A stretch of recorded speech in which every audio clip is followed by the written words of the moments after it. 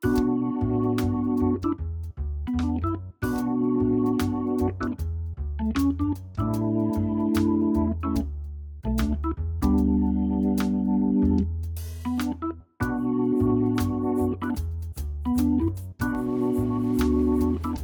folks, and welcome to Plastic Grass Square. We're back with part 2 of our recap of UX Australia 2018.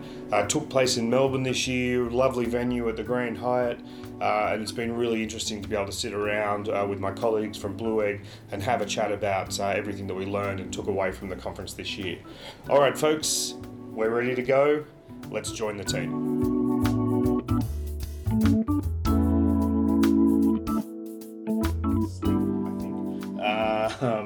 And then the next morning, we came back for 2 opening keynotes. 2, I have to say, pretty inspiring talks, I thought. First up, we had Farai Mazima from Shopify, I think, wasn't he, in Canada? Shopify. Yeah. And he was talking about, can being African make you bad at design? Which I guess was it was about cultural bias. And how our own cultural biases and the cultural biases within our team can have an impact on our output. Who would like to go first about what they learned about this? Because I can see lots of smiling faces. I really loved Farai's talk. His presentation style was really great. It was entertaining and engaging for the entire hour that he spoke, but it was also the content that he was saying that I could really relate to, especially coming from an Eastern culture and working in the Western world. Yes, yep. Because these were things I never really thought about before. It kind of opened my eyes as to the way I approach the workplace and my style of work.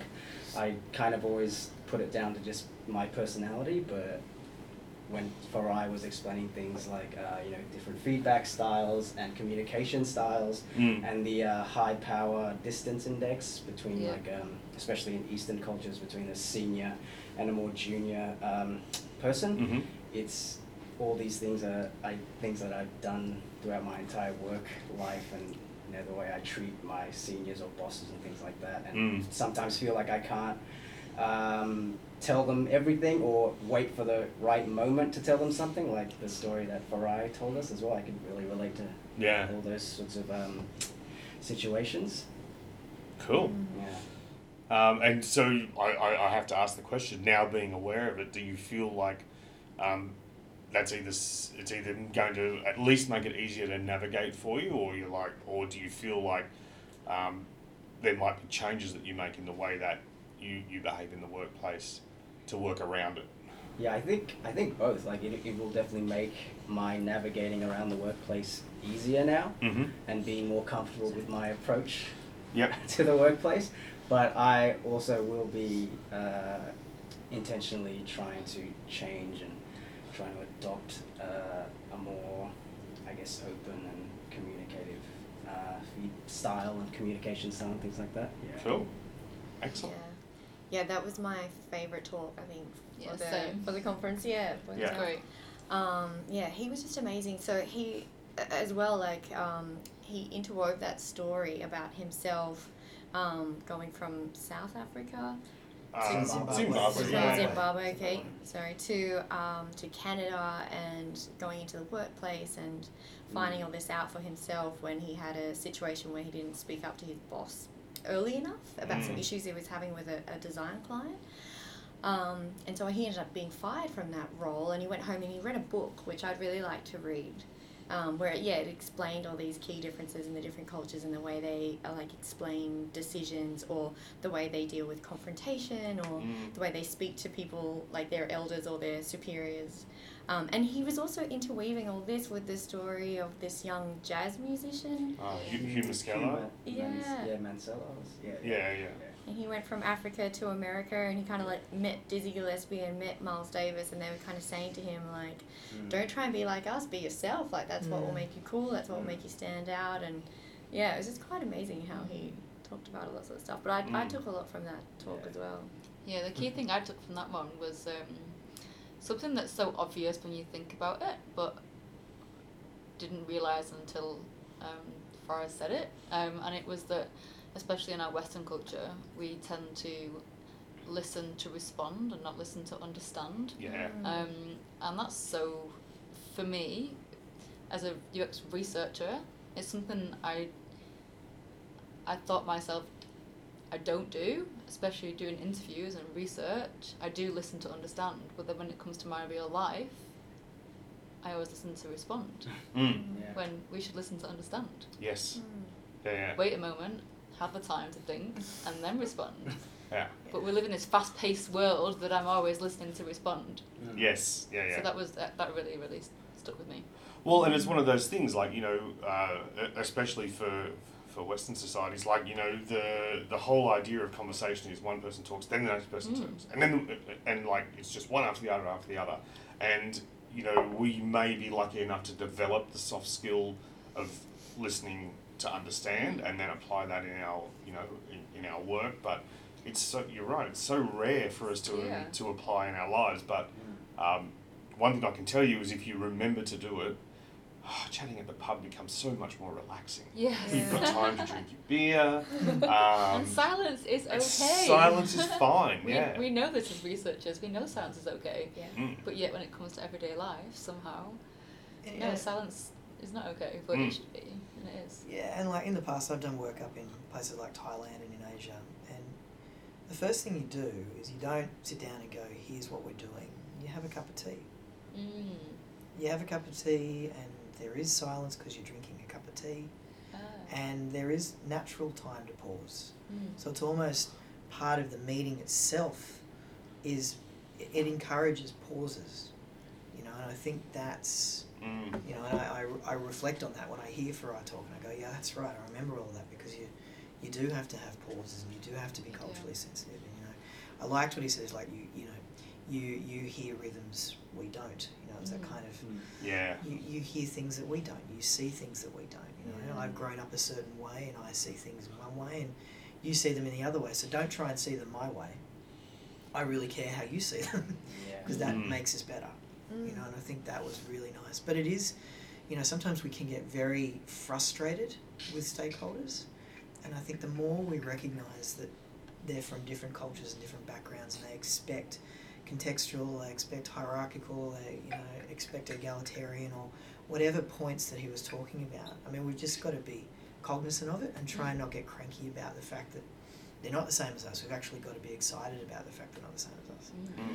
I think that's, and plus, I mean, I agree, Dustin. I thought his delivery was beautiful. And his presentation style was just, I feel like his was the talk of the conference for me. Yeah. Definitely. I just think that his style was beautiful, his presentation, his slides, his storytelling, his ability to focus you back on him versus the slides. Now, I know a few other presenters did that. I just thought for some reason Faraz really mastered that, and I really did look at him. Yes. When there was no slides up on the screens, I thought it was just beautifully done. And you know what, Dustin, I had actually totally forgotten that it was an hour keynote until you just said it then. I felt like, just thinking, exactly. Thinking back over, I'm like, that was like 40 minutes, half an hour, but it wasn't. It was an hour.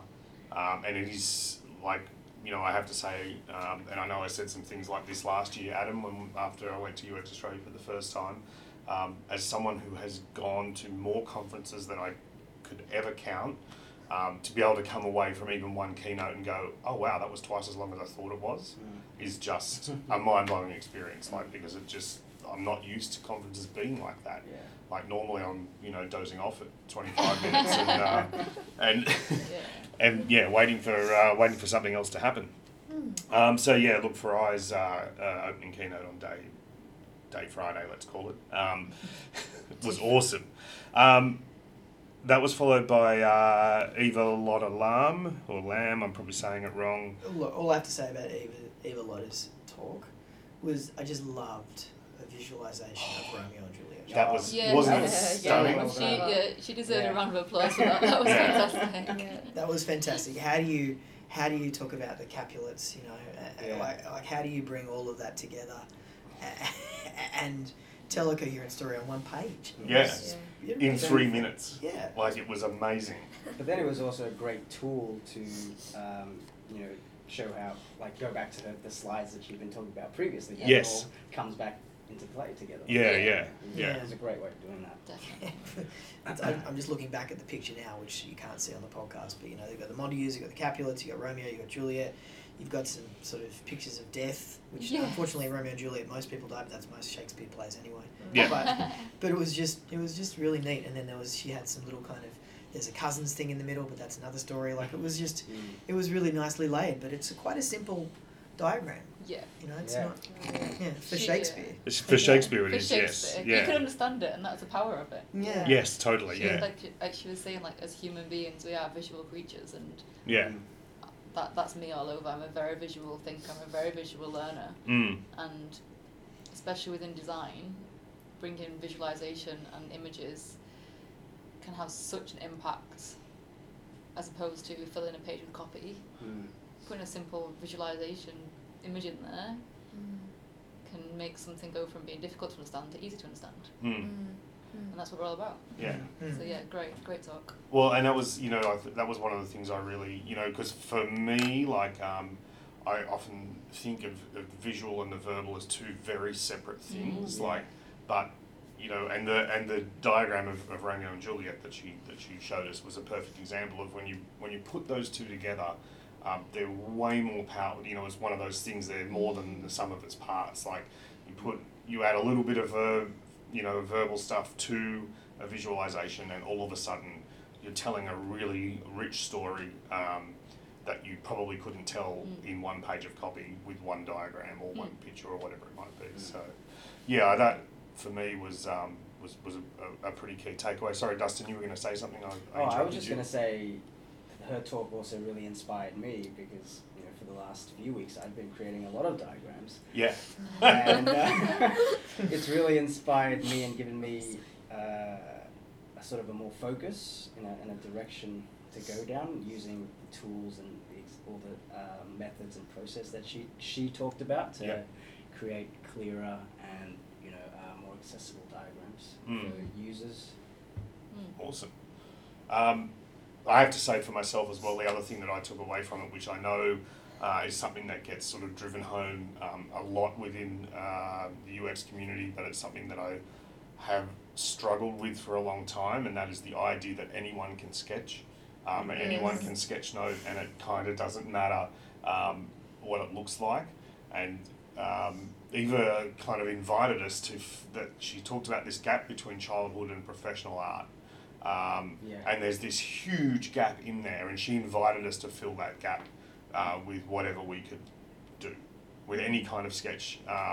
And so I think in the course of that afternoon, sketch noted 3 or 4 different things and showed the world my first drawings since childhood. Wow. Wow. Yeah, so it was like I just kind of felt, I was kind of quite swept up in the whole idea of filling that gap, I guess. It's so true. Yeah. So true. So yeah. They look good. Well, we knew it was you. Yeah, well, you knew it was me. We knew it was you, and that's what visuals do, right? That's right, yes. We know what's going on. We know what's happening. Excellent. So that was our morning keynotes. Then there was quite a few different sessions after that.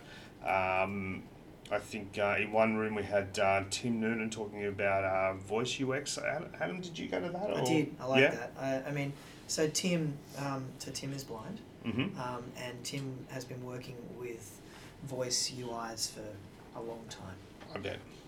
And he's been developing things and was doing showing us stuff that is still not even incorporated in Siri or Google Assistant now, what he was doing in the late 90s.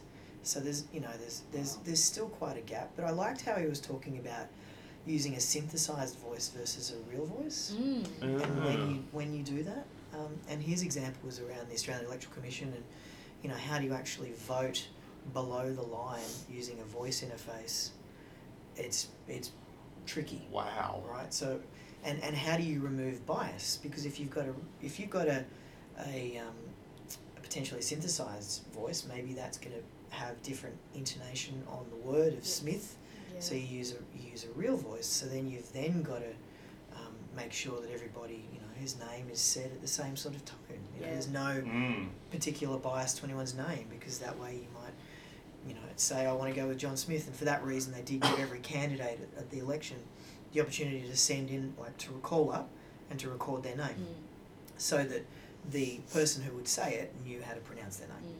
I think unfortunately the names that were a bit more difficult to say, people didn't call up, but lots of people who were called, you know, Jan Smith called up, so that was handy.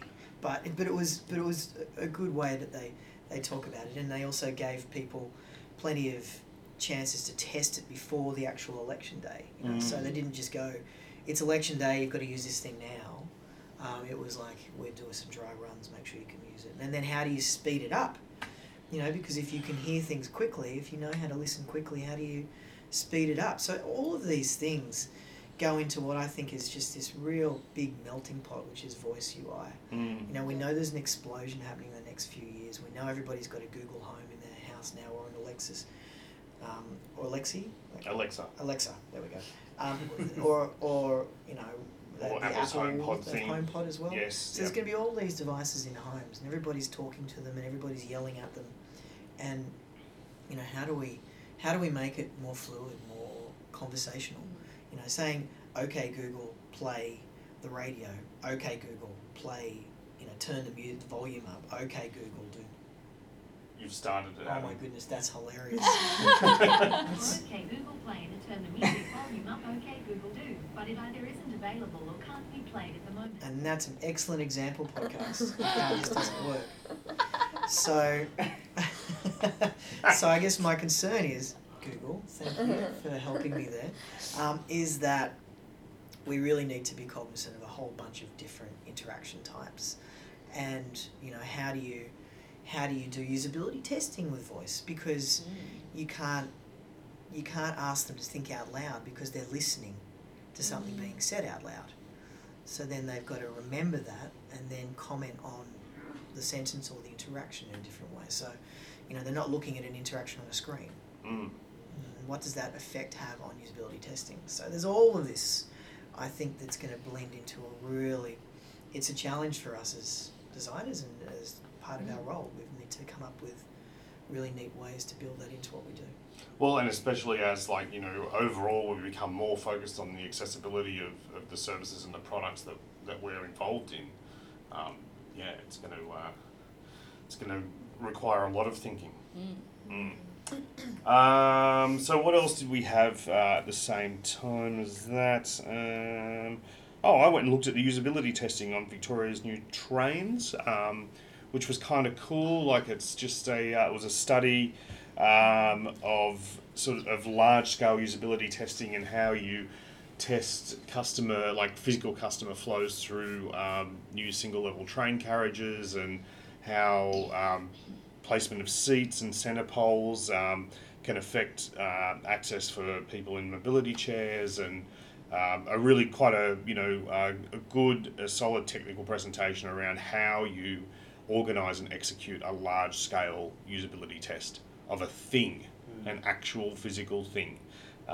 So that was pretty interesting, and last year there was a good presentation on the service design around wayfinding inside of train stations. So the two kind of sat together quite nicely. I wonder what they'll do next year. All right. Sydney's Light Rail. Adam, Sydney's Light Rail is not going to be finished next year. Okay, that's a whole other podcast. That is a whole other podcast. That also won't be finished next year. Anyway, okay, so what did we all do after that? I think, Dustin, you went and saw Yogesh's talk in the afternoon. I saw Yogesh's talk about anticipatory design. Yep. And I really enjoyed that. I'd say that was probably my second favourite talk. Oh, cool. Okay. Farai's one. Yeah. So Yogesh's talk about anticipatory design was really all about how to improve experiences by anticipating user needs. So without having to ask them first, or having the user need to input something first, you anticipate what they'll be needing, so it kind of makes things more enjoyable, memorable, and gives the user a pleasant surprise with whatever service or experience they're using. And it also went into the psychological aspects of why that works. So, things like people like the feeling of being understood, and so they report sort of greater life satisfaction on days that they felt more understood by others. And there's a desire to feel important as well, like a deep sort of urge in human nature to feel important, and anticipatory design helps to facilitate those emotions and feelings. And also the idea that surprises amplifies an experience as well, whether it be a good or a bad surprise, our emotions will intensify regardless. Okay. So those are the sort of psychological aspects of why anticipatory design works well. Yeah. Yeah. Yeah, definitely on the back of the psychological side of it. He mentioned that, as we all know, UX designers don't ask questions that are not needed to be asked. Like, don't force your users to answer questions if you don't actually need to know the answer. However, he also on the back of that discussed the fact that actually don't remove every choice, even if we know the answer, because giving users and giving humans the power of choice is a very powerful thing. It makes them feel in control. So actually, yes, as UX designers, we remove choice to be asked, but we shouldn't remove all choice. Yeah. It's very interesting. Amanda, were you in? No, you didn't go to that one, did you? I was in that one. I was having some problems hearing, so people like typing behind me on keyboards. But I mean, You couldn't do like the old cinema turn around and go. Tss. I know. It Well, was very I thought tricky. about it. Me and Amanda was both sat at the side, wasn't we? And there was Yeah. 2 people behind typing notes Madly. very, very aggressively on the keyboards. But it was right in our ear. Yeah. But, you know.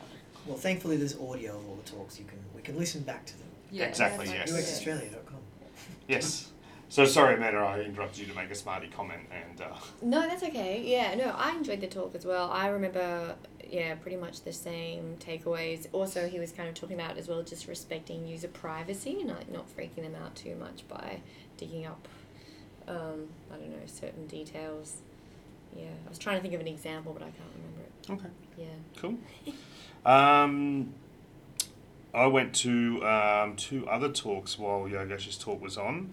One of them was with Jolie Martin from Pinterest, which was about keeping it real in quantitative research. And it was interesting and just kind of backed up a few of the things that we sort of do here at Blue Egg, which is, quantitative research by itself is useful, but if you can harness the power of both quantitative and qualitative research and pull the strengths out of both approaches, you end up with better results. That was the sort of the core takeaway from that. And then there was a PhD student from UTS, Michelle Pickrell, who was talking about her research, her PhD research that she's doing with stroke patients, and how to deal with barriers to qualitative research in hospitals, which sounds like it would have actually plugged in quite well to some of the stuff that Ash was saying on day one.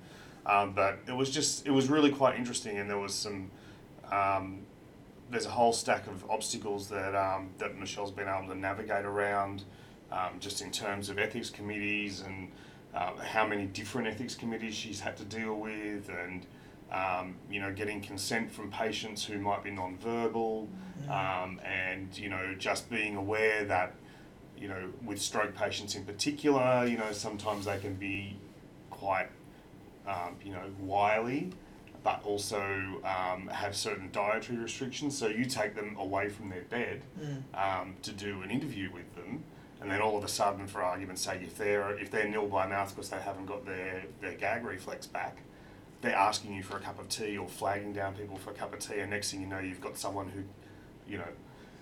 who can't swallow sitting there in an interview with you drinking tea, and it's going bad fast. Right.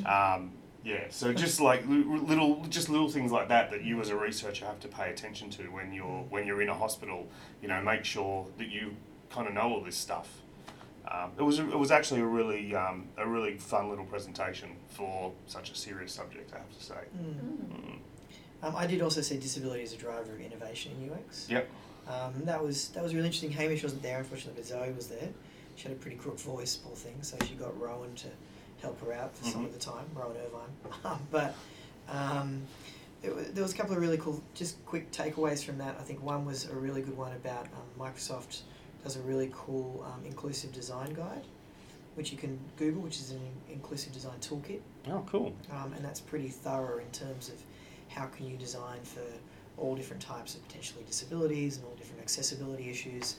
She also talked about WCAG being pretty,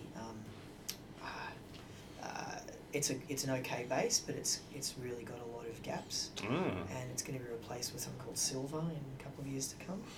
But until then, we've got WCAG, and it only gets updated every 10 years. So it's been updated once every 10 years. So it's pretty. The current one was just updated. Yep. But it does sort of highlight that technology moves pretty fast, and we're only updating these accessibility guidelines every 10 years. So it really does. It really highlights quite a big gap, and Microsoft seems to have filled that, but Microsoft does that at a cost. Of course. Right, but there are inclusive design toolkits and stuff you can get for free, but it does also seem to be something that they make money from. So it's a pity that we haven't got other tools and we're not more proactive with those kind of accessibility guidelines. Yep. More generally. But the toolkit's great, so you can download that and Google that. Awesome. Cool.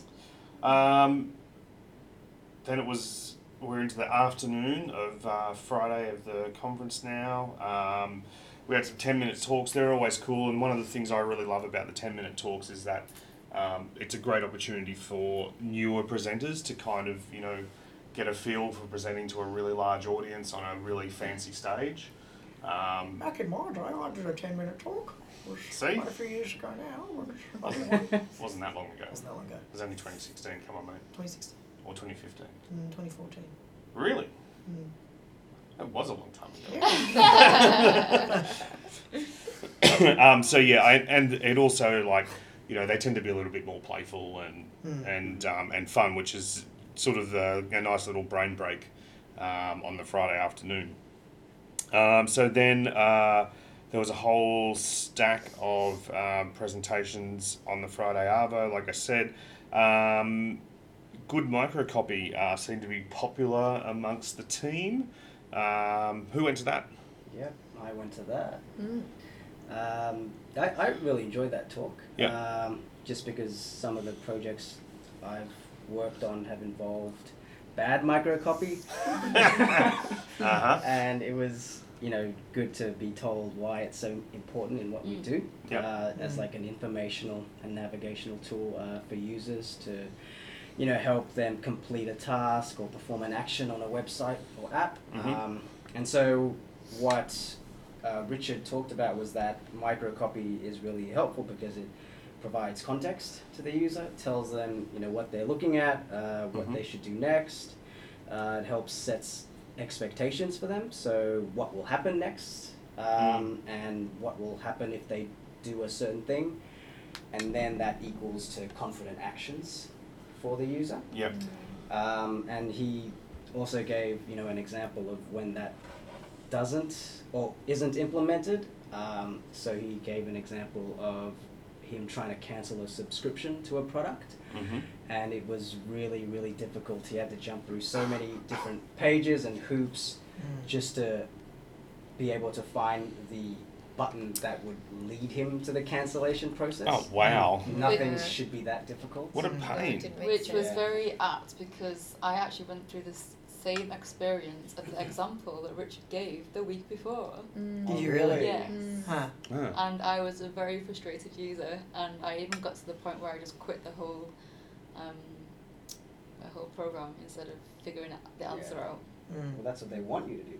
Oh, I just They quit. want you to just... Oh, you I just quit. Oh, I didn't. okay. I couldn't get to the answer, Okay. so I just quit, and I've not been back Wow. on since because I couldn't find the answer. Yeah, that's not what they want. No, they wanted No. they wanted me to upgrade, but I was Yeah, not upgrading. But I like Richard bringing in the example of Slack. which talks about microcopy and tone and being able to be playful and also bringing in some humour and you know, being able to it's a copy as an affordance, which telling you what's going on, as well as an animation and other things that are happening. But it really all just supports, you know, an action or a thing that's going on at the moment that really helps the user feel more comfortable that something's actually happening. You know, and I think that copy and tone has to be moderated depending on the brand and the tone of voice. And you can't always be as playful as Slack, I don't think. I think Slack is very playful, and I think that in certain situations you couldn't get away with it, but I do think you can still have there is a middle ground where you can still have a little bit of fun. But also treat whatever the messaging is with the appropriate seriousness if it needs to be. But no, I like that. And Richard's going to be talking at our Enterprise UX in September. Excellent. Oh, great. Nice. Just on the back of Richard's talk, that really stuck with me as well was, especially in your copy, make sure you're ethical and make sure you're reasonable. Don't throw users down the garden path. Don't take them down the garden path. Just tell them the right answer there and then. Don't make them guess. And don't make them select something they don't necessarily want to select. And I also jumped into Andy's talk after Richard's as well. Ah, right, okay. And there was a couple of things, and I thought Andy's great because Andy also runs the UX London. And it was good to see him speaking in Melbourne. There's a couple of key things I took out of it, and it's just that sort of, you know, we can't treat all designers as the same because we are all individuals, we are all different. But I like some of the organisational behavioural things that he does with Clear Left, which is, you know, once a month we all go as a team to a museum. It's done in the day. It's not about drinking. You know, I think it's done on work time. You know, and I think all of that stuff versus saying, okay, everybody, we've got a work trip. It's on your weekend. You know, I think all of that. It's I think it adds to John's talk. You know, it's all supporting the fact that we're creating a environment and a behaviour which makes people feel comfortable and doesn't make them feel like they're not, you know, happy in the environment, but also that they've got that comfort to make mistakes and do whatever. But also, it's not a drinking culture too, you know, and coming to Farai's talk, like some of us like a glass of wine, some of us don't like a glass of wine. And I think that... Yeah, that was the whole bake bread instead of going out for a drink. Yes, You know, be inclusive. About everybody in your team. 100%, and I think that's the thing. So if we go to a museum in the day, and it's not about drinking, it's about enjoying a design piece at a museum and discussing that in the afternoon with, you know, some lunch or a coffee or something, you know. So I think all of those things I'd like to do then, you know, so I'd like to do that from this month, you know, that kind of stuff. So I liked that, you know. It's, you know, how do we it was a nice blend in from Farai's talk. Yeah, definitely. Just reminding us, well, here's some actionable things that you can do to match up with the fact that you've got different cultures that you work with, you know. So that was neat for me. And it's such a, like, you know, I know in many different parts of Australian society, whether it's your work environment or sporting environment or, you know, all sorts of things, it's just such a default solution to getting people together. Let's go to the pub. Let's go to the pub and get drunk and make idiots out. Well, maybe or maybe not make idiots out of ourselves, but that whole going for a drink thing is such a default position. And really there is a lot of other things that can, like you say, like going to a museum or, there's plenty of other ways to build rapport in a team. We're quite close to Gelato Messina, that's all I'm saying. I never say no to ice cream. It is also 17 degrees outside. That's right. That's tropical. Yeah. Tropical. Coming from England, that's tropical. Yeah, true. So I went and saw a couple of short talks that afternoon. One was, they were both by some people from the CSIRO. One was about weather apps and working with farmers to do user research around weather apps and how they sort of consume weather information. The really interesting thing about that talk I found was a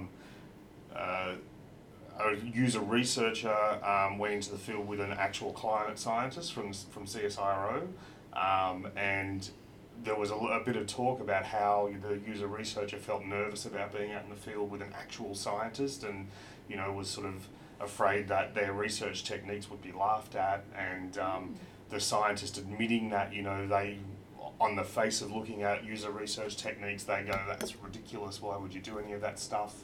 But then discovering, by being in the field and seeing the interviews and seeing the process, discovering the power of the kind of techniques that are used when you're doing actual people research as opposed to number research, I guess, and how that could be useful for scientists to plug into their modelling of farmer behaviour and stuff like that, as opposed to just kind of relying on raw numerical data.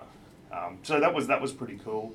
One of the sort of surprising little things I found out in that talk was that most farmers have upwards of 20 to 25 different weather apps on their phone. Really? Wow. Yeah, depending, because they all give different kinds of weather information, and with differing degrees of reliability depending on the time of year, and so that was kind of cool. I didn't even know that many weather apps existed. Me either, but apparently they do. Yeah. So we're nearly at the end of the conference now. 2 closing keynotes. So we had first up we had Bill DeRucci talking about design careers in the science fiction future. I love science fiction. Yeah, me too. He kind of really did talk about robots. Yeah. He did. Yeah. He did talk about robots. But yeah, it was. I found that talk really interesting, and it was just this kind of rolling idea about as aspects of technology change, what does that mean for us as designers? Like, what kind of designers are going to be required to create things in the future? And minimising bias in data. Yeah. How do we minimise bias in data?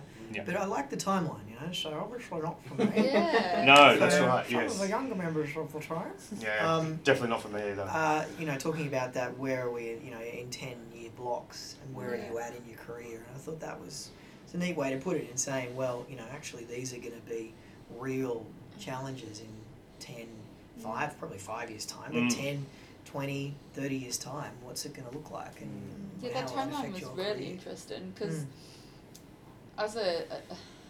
as somebody early on in their career, I always think in my head, I'm not experienced enough or I don't know enough. And I always challenge that behaviour and think, okay, maybe I am. But actually looking at the timeline, being like, no, Leanne, you've got another 40 years ahead of you here. Yeah. And time's going to change Yeah. in the next 5, in the next 10 years. So actually, will we ever know enough? Will I ever be experienced enough? Because in 10 years it's going to be completely different. And I'm going to be learning new stuff again. Yeah, I think you're always learning, aren't you? Yeah, you're always learning. And yeah, it's something that stuck with me from that talk, being like, actually, just remember that you're always learning and there's always going to be new challenges ahead. Yeah, I think what I got out of the core of it though is that we came up with many different types of design iterations past what we know now, but you still got people. Yeah. The constant in 30 years' time is people. People, definitely. The technology will be massively different, right? I'll probably be a head in a jar. The people will remain. Yes. And I think that's... And that's the essence of our job. Yeah. It's that human-centered design, and we're all human, and like Adam says, in 20, 30 years' time, the essence of that is still going to be us, still going to be humans. Yeah, and as long as we understand that aspect, which we do, Yes. then I think we'll be pretty safe as well as evolving with the changing technologies. But Yeah. Yeah, it's good talk, great talk. It was. And then our closing keynote, which was Alan Cooper talking ostensibly about the Oppenheimer moment, but I feel like the talk was about a lot of different things. It's a fairly ominous name to give you talk. It is, and the thing about it is that like as soon as I read that the talk was that, all that I could hear is Oppenheimer in my head from that interview after the Trinity test in New Mexico, where he talks about reading the Bhagavad Gita, I am become death, the destroyer of worlds, and that's all that I could hear. Like until Alan actually. Okay. Well, but I mean that's. And in lighter news on this podcast. Yeah. But I mean that's what the Oppenheimer moment is, and Yeah. and it's about that moment of realization that something you have created has gone completely awry, and has just gone nuts and is doing something that you never really expected it to do. I mean, Alan's clearly a pioneer when it comes to UX, right? Like, he's been working in the field for a long time. Yeah. He and his wife worked very closely. They built Cooper up and sold that recently last year. Mm. So, obviously on his ranch, they've had time to reflect, and I think there's lots of pictures of chickens. Chickens, Yeah. I love the chickens. Chickens are good, but it's interesting how you can find inspiration from, some clarity, and I think that he's had some time to have some non-client sort of clarity. Yes. And see and hear what he thinks is true, and that moment when you do realise your design has kind of gone past your constraints or what you thought it was going to be used for, and it's now gone and it's used for maybe a dark purpose, but the thing for me was about that externalities, in terms of we create these externalities that we dismiss. There's externalities we just kind of dismiss. We've got plastic, but we just dismiss it because it's not our problem. We're actually just passing that externality down to somebody else to be their problem. So I think owning those externalities and how that applies to our designs is interesting. The thing that I took away from that was the example he gave about the rubbish truck. And said there's never an away. The rubbish doesn't get taken away. Yeah. Like, what is away? Away is down the Rubbish road. tip, Away is out at Lucas Heights across the road from Handstone. Yes. Yeah. So there's no away. So yeah, exactly. Like, own it and do something about it. Yeah. And it's your responsibility, nobody else's, because you're here now and this is your world. Yeah. So own it for our ancestors and make it a better place for our ancestors, which is very powerful. Well, and it is, that whole idea that he's come up with of ancestry thinking, and where he's, what he's saying is that, not doing evil is great. What a fabulous start, but really, what he's encouraging us to think about and encouraging us to be is to be a better ancestor, and realise that there is no away. Yeah. That everything we do leaves an imprint and an impact, and that we really need to think about, how to deal with that kind of stuff. And unfortunately, by the time this podcast goes out, the opportunity will be lost. But he is talking tonight. Oh, he is too at in ICA, Sydney. isn't he? Yeah. Yeah. Same talk. Similar talk. It's more about a Q&A about being a good ancestor. Interesting. Yeah. Is that a term that he coined? Ancestry thinking? I think so. I have a feeling that I've seen it on his website with a TM next to it. So really?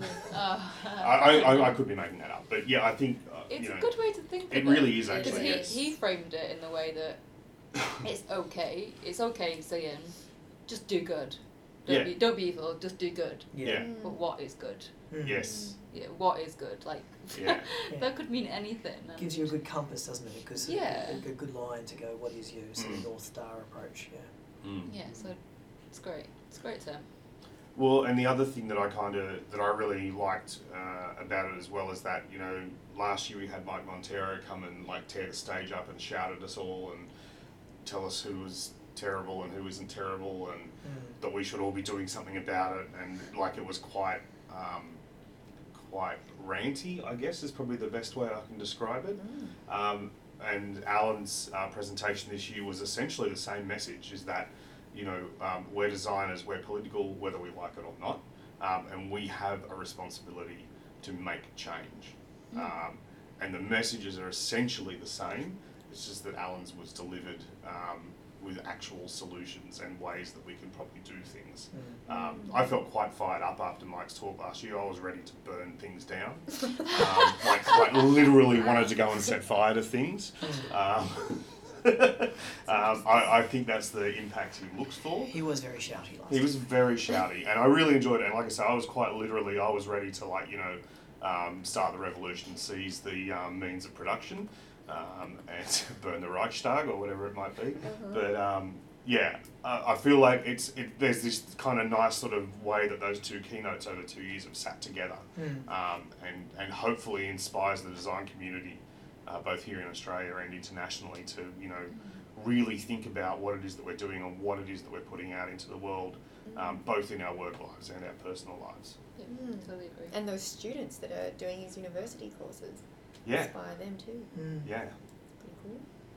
it's cool. I just wanted to say too, thanks to Steve Batty and the team at UX Australia. Yes. And thanks for having us involved, and it was very cool to sponsor the drinks and also to be a lanyard sponsor. We really enjoyed that.